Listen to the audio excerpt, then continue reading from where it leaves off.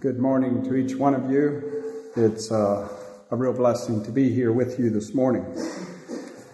As I was thinking of a Christmas message, I had a number of messages that I had preached elsewhere and would have liked to preach here. That's always kind of like money in the bank, when you have a sermon ready. But I felt I should share something about the Christmas story.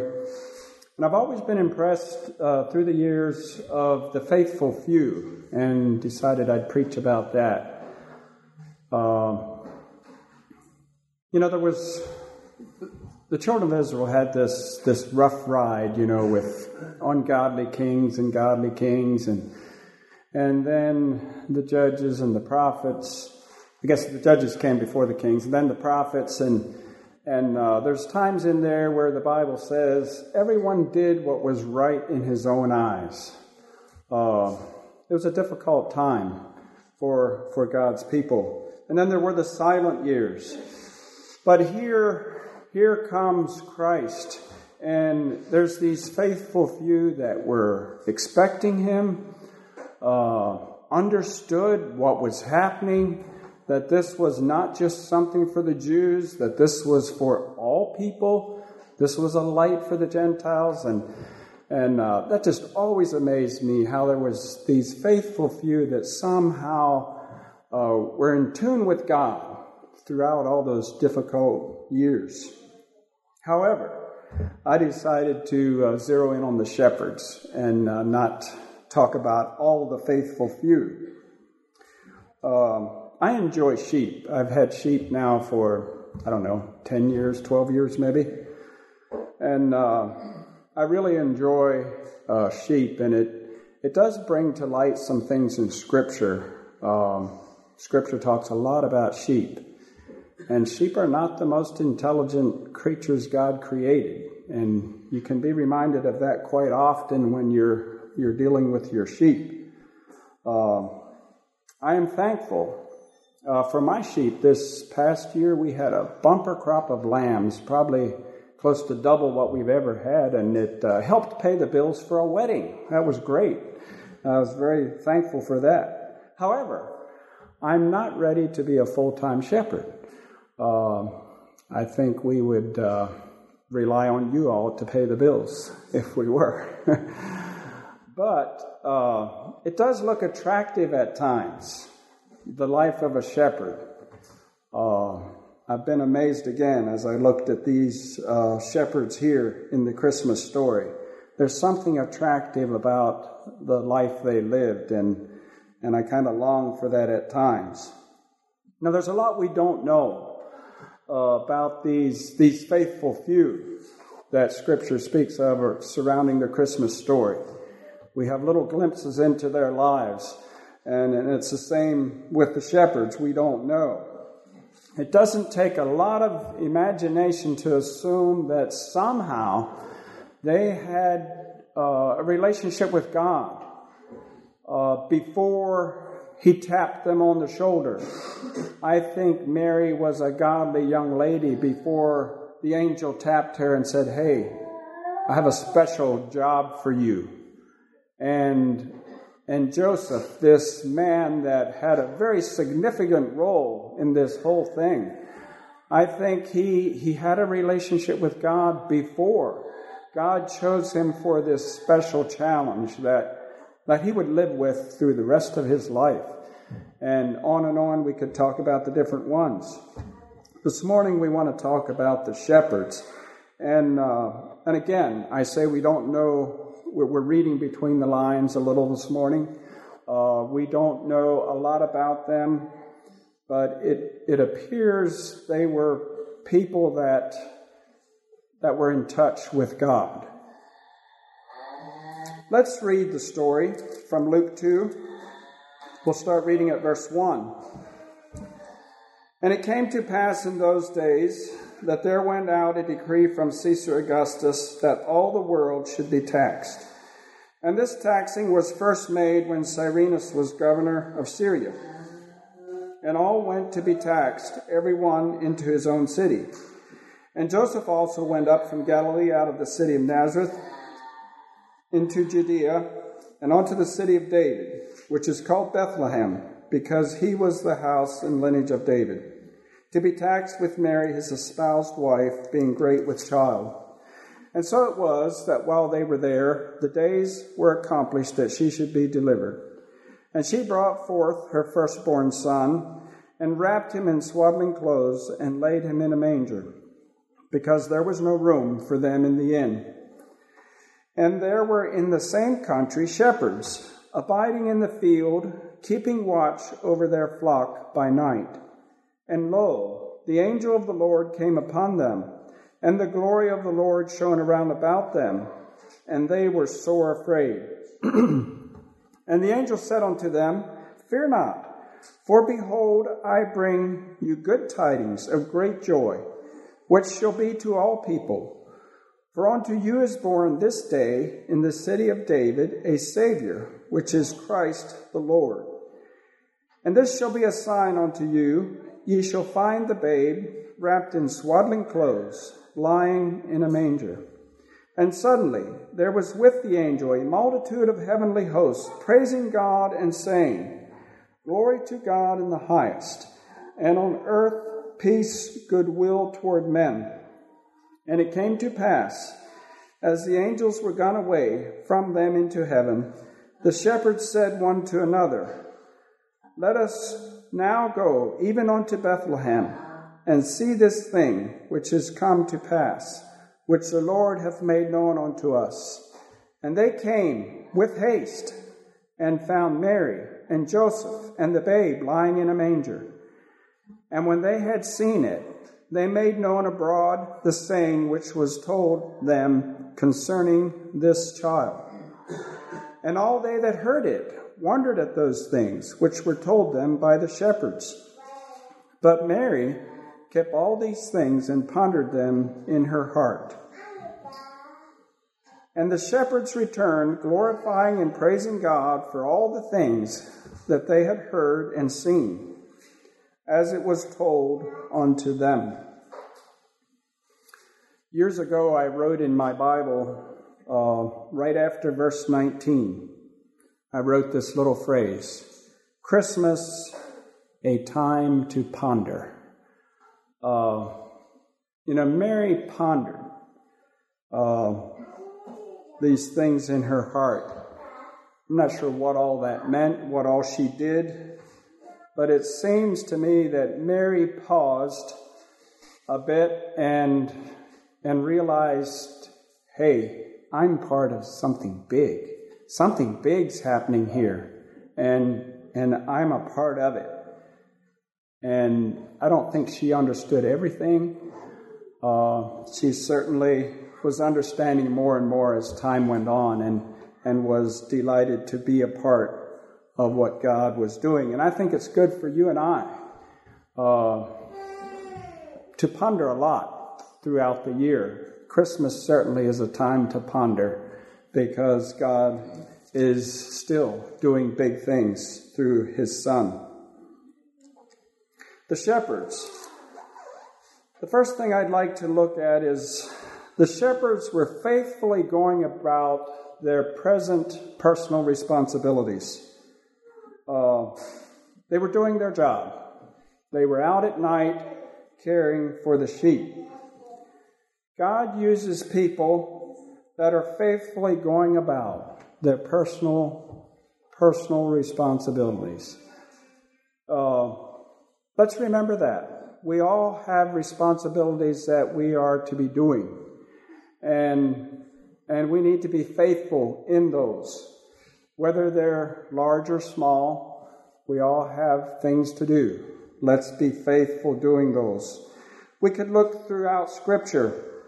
In 1 Samuel, David was a little boy, or a young man, at least, not but so old, and God was looking for someone to replace Saul as king. And he went to David's home, to the home of Jesse, and he went down through Jesse's sons looking for a king. And he got to the end of the row of sons, and Samuel said, is this all? God isn't choosing any of them. Well, yeah, there is one more. He's out taking care of the sheep. And Samuel said, well, bring him here. We need to go through this process. And God chose David, faithful lad out there caring for the sheep. And God chose him. We could look at Exodus. We have Moses. We know how Moses, raised in Pharaoh's court, and felt the call to deliver God's people from their bondage there in Egypt. But he ran ahead of God, it would appear like, and had to flee for his life. He finds himself out in the desert, again, a shepherd, taking care of sheep, just going about his job, his daily job. Nothing glamorous about this after living in Pharaoh's court, I'm sure. But he's there. He's doing the job. And God taps him for a big, big responsibility, something huge. And he, with some struggle, accepts that responsibility. We could look at Gideon. He was the Midianites were oppressing the children of Israel, and they were having trouble even to survive. And so he cleverly is threshing wheat at the winepress. Most likely it was not the time to be working in the vineyards, and so the Midianites would not expect to find people there. So he goes there to thresh the wheat, trying to survive, probably trying to feed his family. God taps him and says, I have a job for you. Peter and Andrew, James and John, going about their personal responsibilities, fishing. And Jesus comes by and says, I have a job for you fellows. Follow me. So I would like to challenge us here this morning that we all have personal responsibilities that we need to be doing. Let's be faithful in those, and God can find us there and show us new areas of responsibility He has for us. I have a question for y'all, and I'd invite a response. Were these shepherds men? Has that ever entered your mind? Were these shepherds men? Are there any women shepherds in the Bible? Can you think of any?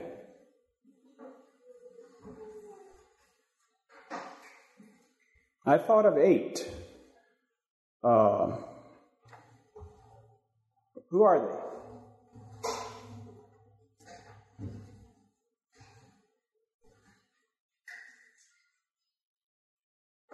There's only 2 of them named, but there are 8 at least. What about Laban's daughters? Okay. Yes. You know the name? Rachel and Leah. Okay, Rachel at least was. We don't know about Leah maybe, but Rachel. When Jacob fled for his life and he came to the well, and he was asking a bit, anybody know my family around here? And yeah, we know them. There comes Rachel. That's Laban's daughter. And he rolls this rock away and helps her water her sheep. It says she took care of her father's sheep. Who are the others? The other 7. Let's turn to the passage. It's in Exodus chapter 2, where we had just been talking about Moses. Anybody? Does that tip you off? Exodus chapter 2, verse 16. This is Moses fleeing to the backside of the desert. And verse 16 says, "Now the priest of Midian had 7 daughters, and they came and drew water and filled the troughs to water with their father's flock." Zipporah was the only one we know that's named, because she later married Moses. But his 7 daughters were shepherds. They were taking care of their father's flock. It would appear like maybe Moses relieved them of that responsibility. Maybe Jethro didn't have any sons. I don't know. But they were shepherds. So, like I said, we don't know a lot about these shepherds around the Christmas story. I have always assumed they were men. And maybe they were. But let's not be so sure. There could have been women among these shepherds. Okay, secondly, we want to look that the shepherds, men or women, were willing to believe the unbelievable. Picture yourself out at night. Most of us don't experience this but so often, but we go camping and stuff occasionally. You're out there at night. It's dark. The sheep are all, by this time, done grazing. They're lying down around you, chewing their cud. They're quite content. What is there to do? You're a shepherd. The sheep are cared for. They're happy. It's dark. You don't have an iPad or anything like that. What is there to do out there? Anybody have a response? What would you do out there? If there's a group of men, probably turn into philosophical discussions about politics and things like that at some point. Okay, yes, if there was a number of them, I'm sure they could talk about a lot of things, stories from the dangers of shepherding and the local current politics and hopefully prophecies and so forth. There could be some times of discussion. What else? Neighborhood culture. What? Neighborhood culture. Yes. David spent lots of time out there, and it appears like David practiced his harp out there, I think would be safe to say. He definitely was in communion with God out there and wrote poetry, and I think it had a lot to do with David being the man he was for the rest of his life, was his time out there by himself a lot of the time. What else? What else is there to do out there? There's something I'm looking for. What is there? David says in Psalm 83 this, he says, "When I consider your heavens and work of your fingers, the moon and the stars which you have ordained," which makes me think that it'd be a good time to kind of ease back and look at the sky. Okay, that's exactly what I was thinking of. They might have had a fire. I'm sure they would have at times, and you can watch flame. I can watch flames for hours. There's just something relaxing about watching a fire burn. There's something nice about seeing the I get tongue-tied sometimes, but you know what I mean. Faces that have shadows on them of your friends, and having a discussion. That's enjoyable. But oftentimes when we're out at night and it's dark and there's just not much to do, we look up. And we don't look up enough. None of us look up enough. And it is hard to be out in the dark and look up at the vastness of the heavens, lit with stars that are so far out there we can't really comprehend. And I don't always believe scientists and their measurements. They might be right, but I never liked science in school, so I'm skeptical. But yeah, it's just vast out there. We all know that. And somehow that draws us toward God. It sure should. When we realize some supernatural being did all that. I mean, you just can't come to any other conclusion. And so there's something good about you and I being out there in the dark and looking up. And that's something shepherds obviously did a lot of, because there wasn't many other options what to do out there in the dark. So they gazed up at the starlit sky and obviously had to think about God. I believe their time out there away from the hustle and bustle of life prepared them to believe the unbelievable. You know, when we focus on the Creator, this supernatural being that has done things that we can't wrap our mind around, we begin to be able to believe the unbelievable. And we all need to get there. We all need to, if we're going to be the kind of people God wants us to be here on this earth, we have to be people that are willing to believe the unbelievable. And I think the lifestyle these shepherds lived prepared them to be those kind of people, being out there and being in touch with nature and seeing the handiwork of creation all around them. David was mentioned. You know, David was out there with his harp, and he would write poems, and he would put them to music, and he was in tune with God. But when the lion came and the bear came, David believed the unbelievable, that he, with God's help, could take care of that lion. He could take care of that bear. And I think his being surrounded by the Creator prepared him to believe the unbelievable, that he could actually take care of that.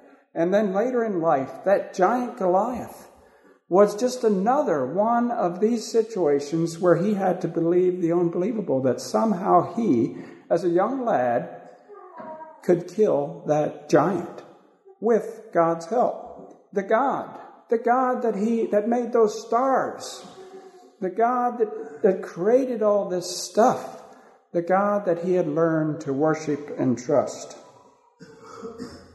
I guess the challenge that I'd like to leave with you this morning is, do we take enough time to look up? Do we take enough time to prepare our hearts to be people that will believe the unbelievable?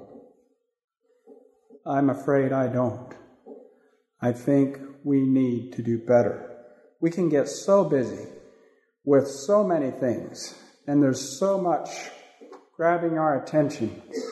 You and I, in the day we live, in the technology that we have at our fingertips, need to be more disciplined than any generation if we're going to take this time to be this kind of people.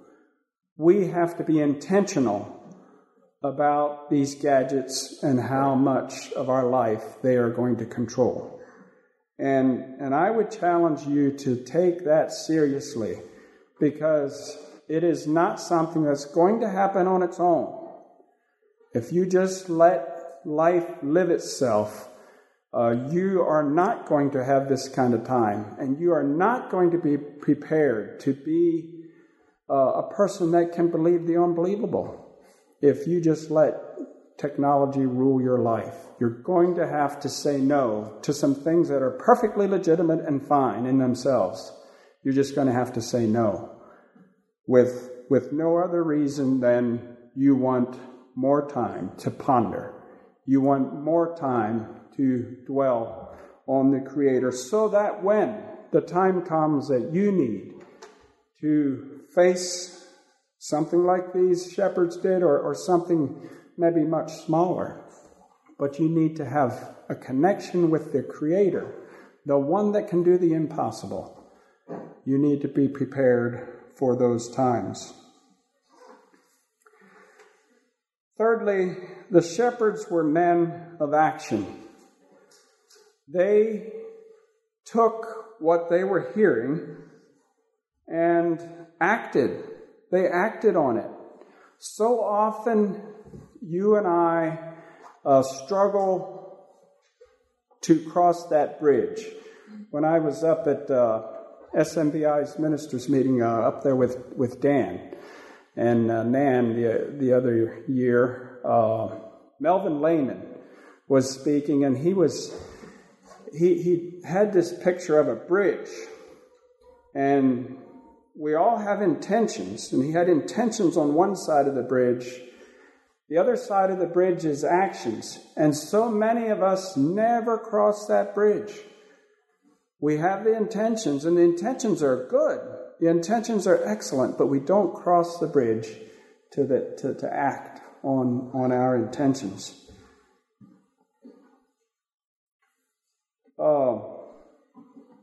Just a little side note here. This is going back to my experience with sheep. Where were the sheep through all this? Sheep get spooked extremely easily. I can go out there with feed that the sheep desperately want.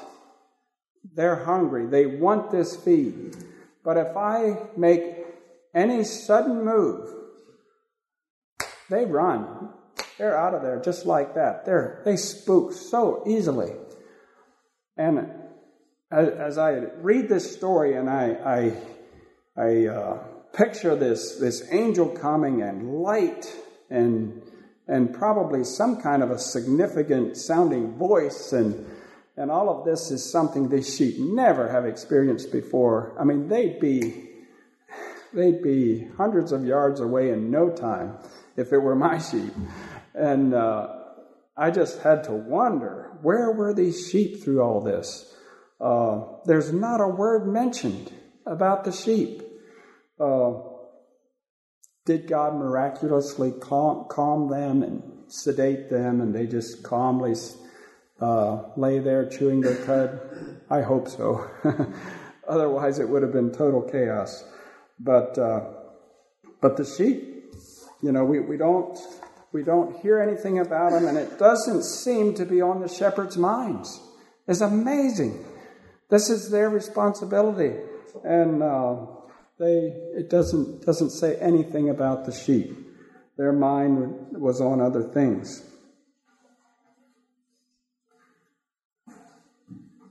These shepherds, men or women, whoever they were willing to go beyond their comfort zone. I think it's probably safe to assume that these shepherds weren't accustomed to following the midwives around and welcoming new babies into the world. I don't think that was the norm for them. I think that was something they'd have probably been rather uncomfortable doing. But here they do it. Some of us tend to be overly cautious. We call it common sense. Let's think this through. I mean, it's nighttime. These people are sleeping. Let's give the poor people some space. I mean, she just had a baby. And, tomorrow's another day. Friday, we're going to be taking lambs into town for the Sabbath. We'll stop by then. Come on, guys, get a grip on things here. We need to use some common sense. I can hear myself saying all of those things. But it does not appear like that's what happened. It says, let's go. And they took haste and went. It takes discernment, to act timely when God speaks. And I'm not suggesting we should be impulsive, rash people. However, I am suggesting that we need to be careful that we are not so cautious that we do not act when God speaks. I know I need to to learn that lesson.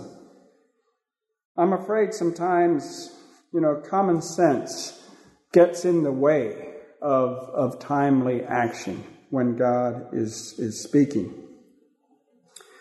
By going promptly, I think these shepherds brought a lot of comfort and confirmation to Mary and Joseph.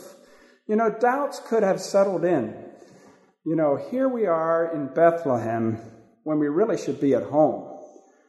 I mean, this is no time to be traveling and having a baby, and there's no room in the inn. Obviously, God did not have this thought out very well. Here we are in this stable, and that doubts could have started creeping in. Is somehow did we miss something here?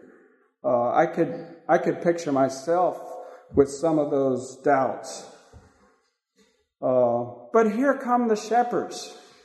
And the shepherds say, hey, we got a message from the angels that what's happening right here, we were told to come and find you. And it wasn't just one angel, there were thousands.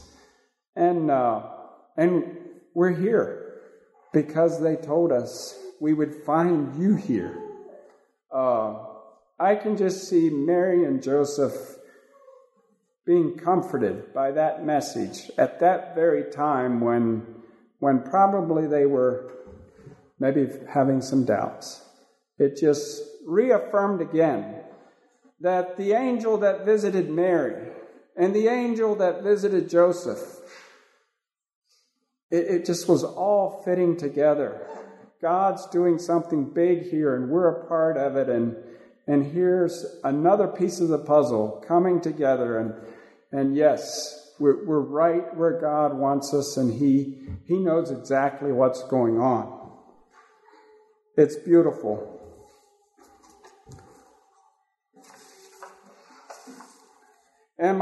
Are you being faithful in the present responsibilities that God has given you?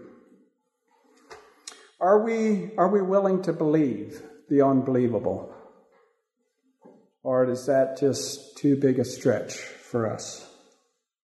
Do we act when God speaks? Or do we somehow explain away the urgency and say, well, let's have some common sense here?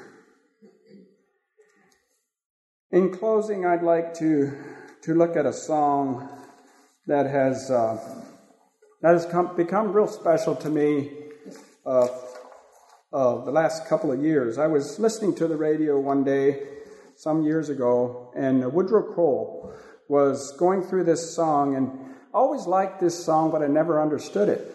And he explained it so well, and it has meant so much more to me since that.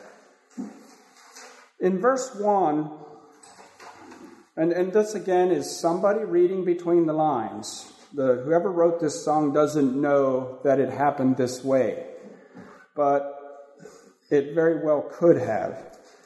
Verse 1, the shepherds are bursting into song and praising God. Well, it doesn't say they're singing. They maybe were saying. The angels were saying. Scripture does not say they were singing. So we don't know if the shepherds were singing or not, or if the angels were singing or not. But anyways, they were praising God. And in verse 1, the shepherds are praising God for what they had just experienced. And I would guess that this was out of character for these men. It appears that way. Angels we have heard on high, sweetly singing o'er the plain. The mountains in reply, echoing their joyous strains. The shepherds, out there on the hillsides and whatever the angels were saying, this glory to God on the highest was echoing through the valleys. And the shepherds were rejoicing and sharing this. And then verse 2, the villagers are surprised and full of questions as to why these shepherds are suddenly full of joy, and they can hardly contain themselves. These shepherds say, the villagers are saying, shepherds, why this jubilee? Why your joyous strains prolong? What the gladsome tidings be, which inspire your heavenly song? What's going on, you guys? Why are you so happy? What are you all excited about? And then the shepherds respond, come to Bethlehem and see him whose birth the angels sing. Come adore on bended knee, Christ the Lord, the newborn King. The shepherds invite the villagers to come and see for themselves what has transformed them into a jubilant choir of worshipers, something totally out of character for them. And it would appear like in verse 4 that the shepherds perhaps go back to the manger for the second time, take villagers with them. And then the shepherds and the villagers, along with Joseph and Mary, sing again, glory to God on the highest, as they look down on this Savior, the Christ child lying in the manger. That's a beautiful picture to me. Whether it happened exactly that way or not, I don't know. But to imagine, Mary and Joseph, with some of the doubts maybe that were creeping in, and then this confirmation of the shepherds, and then the shepherds leave. And here a little while, they're back. And they bring others with them. And they all just rejoice at what God has done.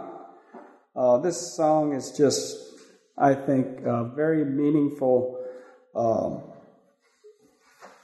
picture of someone's imagination of what could have very well happened that night.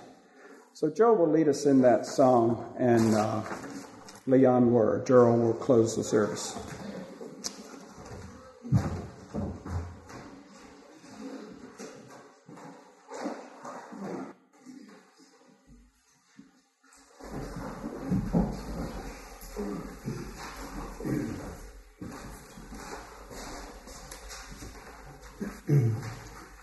Angels we have heard on high, sweetly singing o'er the plains, and the mountains did reply, echo back their joyous strains.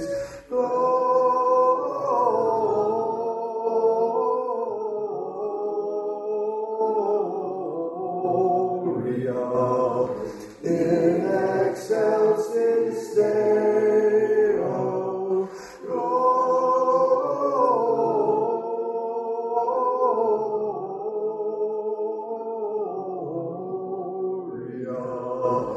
In excelsis Deo. Shepherds, why this jubilee? Why your joy